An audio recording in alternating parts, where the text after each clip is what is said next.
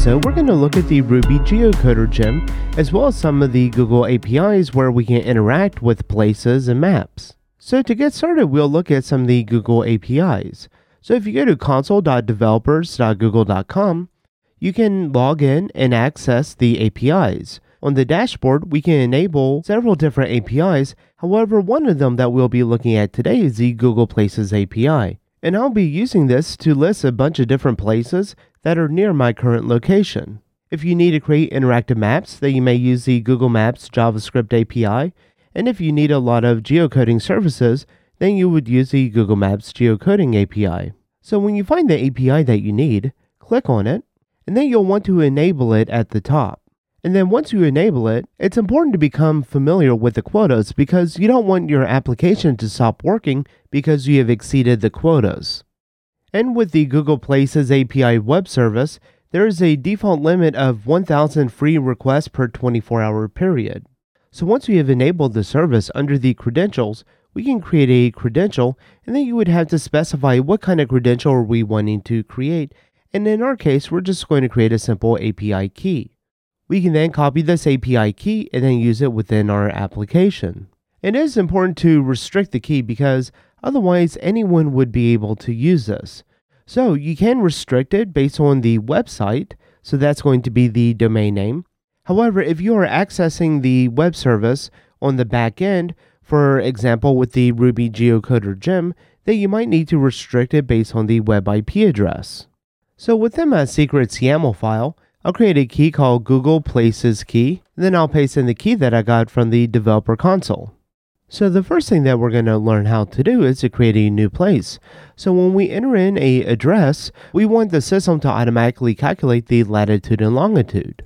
And once it has done that, we want to display just a static map. Another feature that we want to add is where you can get places around your current location, so you can see all the different places that you have, and then you want to be able to click on one of these to then automatically create another place, along with the address and then the latitude and longitude.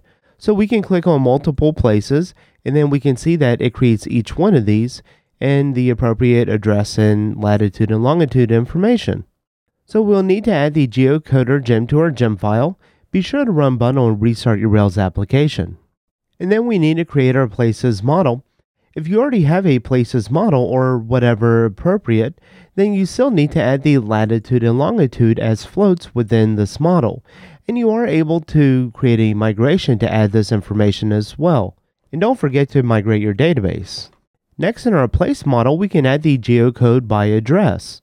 And we'll want the system to automatically calculate this, and we can do this by adding a after validation geocode.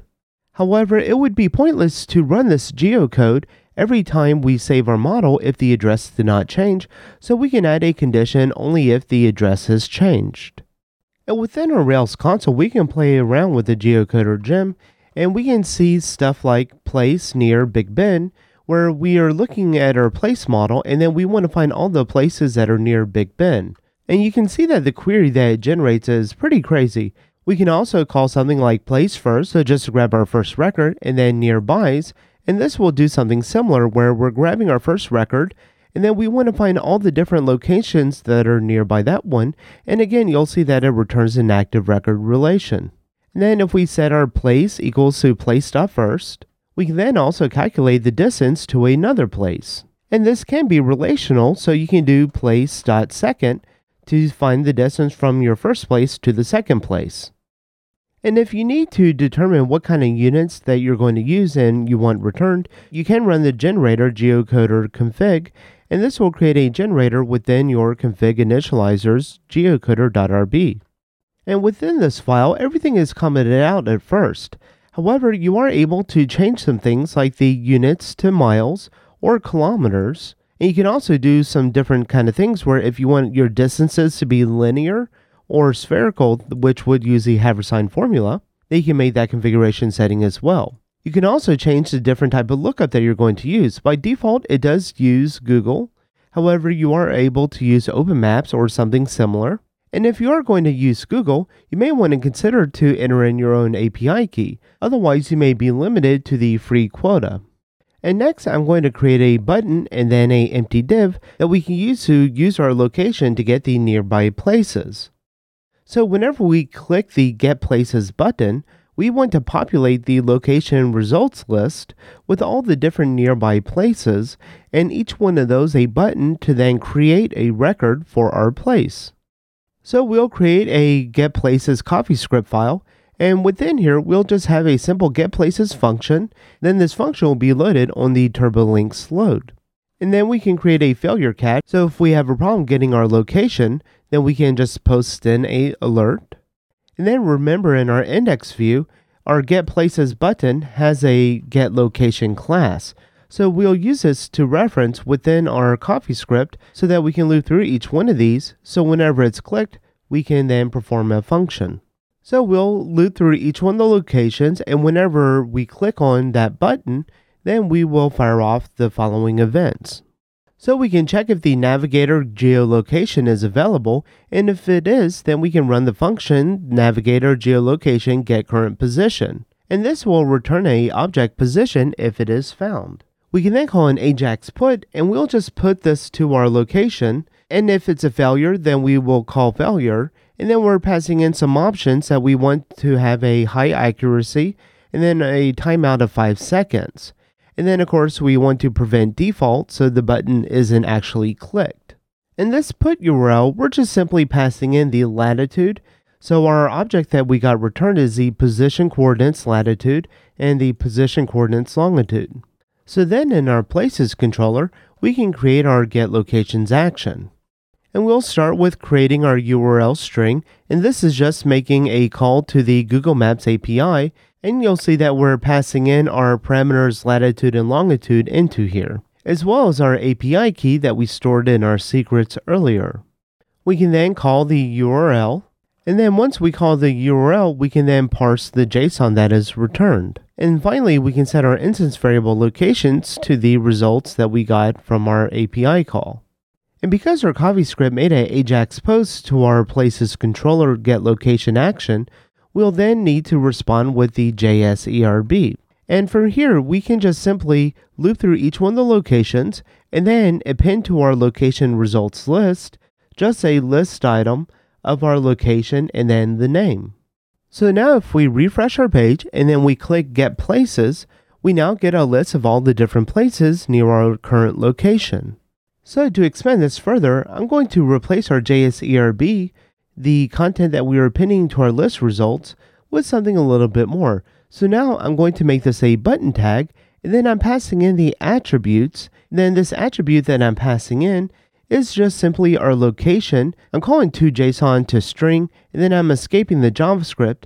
And this is just to account for some of the weird or malformed JavaScripts that we might get back from the Google Places API, where maybe there are quotes or other kind of unescaped characters, and this will just make sure that it works consistently. We then still display our location name, and then we close our button.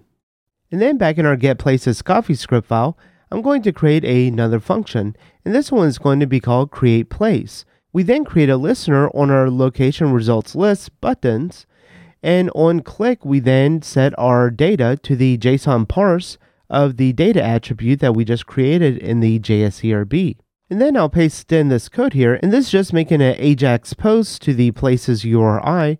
We're setting the data type to script, so it's going to respond as a JS, and then we're passing in the payload data, and notice the way that we're constructing our data. It's following the same construction that our place would normally have if we were creating it through the web interface.